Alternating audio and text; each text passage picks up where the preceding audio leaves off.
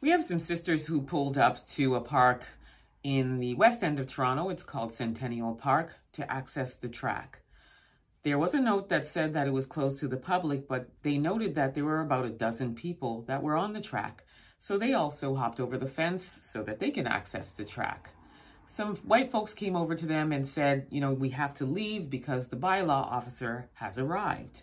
So everybody was getting themselves together and getting their stuff together so that they can leave. And so some white folks jumped over the fence and the ByLaw officer said nothing to them. When the sisters jumped over the fence, the ByLaw officer took a totally different tone with them. Take a look at what he said. So we packed up our stuff. We didn't run. We packed up our stuff. We got to the gate. The gate was locked. So we're like, we have to hop over this gate right here. Yeah. So we were like, we have to hop over the fence. So they hopped over the fence first with him standing there. And we watched him not ask them for their IDs. But the moment we were about to hop over the fence, he uttered these exact words. He said, "Did you know that you two are trespassing? And if this were my home, I'd be licensed to shoot you both." Then you have the audacity to say, because we're trespassing, you could shoot us? Are you crazy? Again, I said no such thing. We were so shocked. We couldn't believe it. We were like, what? Like, did he really just say that? You want to take my identification and hers? Why? But you don't ask them for them, theirs? Did he ask you guys for your ID? No, as soon as we hopped over, you started You making did the comments. not. Everyone is standing around now, including those two white teenagers, Exactly. and he is specifically just asking you for your IDs. Exactly, just asking us. Eventually, they say he was going to just let them leave, but when Deborah pulled up with her car, the ByLaw officer wanted to take a picture of her license plate. I'm going to take your If license you plate take down. a No, picture you're not of going to my take license nothing. I will plate, not take a picture. But You're I'm not going going to write take down. it. For You what? are not writing it For down. what? You are not writing That's it my down. job. No, It's you not don't your need to. job. Because I couldn't understand. He kept antagonizing us after we said we're going to leave. He said that if we trespass, he is licensed to shoot. Shoot us. Was he talking to you? No, Was he talking to you're you? gonna shoot at them, not at us. People think racism doesn't like exist in Canada. It does. We experience it all the time, but we are peaceful enough to just walk away from situations that happen all the time. And I feel like enough is enough. We don't need to deal with these type of things anymore. The white folks jumped the fence. He didn't card them. He didn't even speak with them.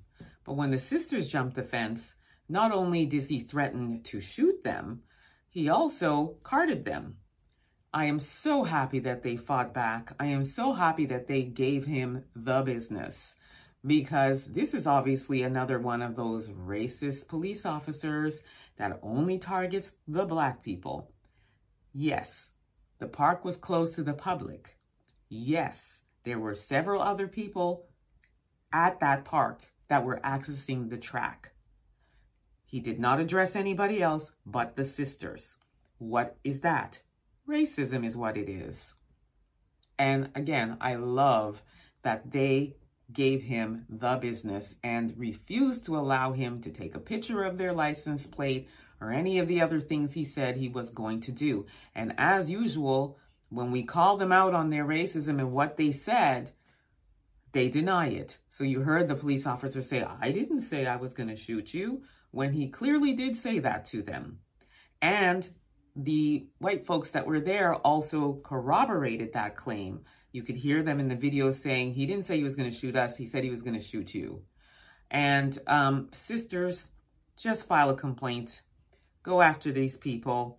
Go after that police officer. And don't bother trying to get a hold of these white folks, because they're not going to help you out with that. They're not going to align with you because they don't want to be a sellout to their people and their community.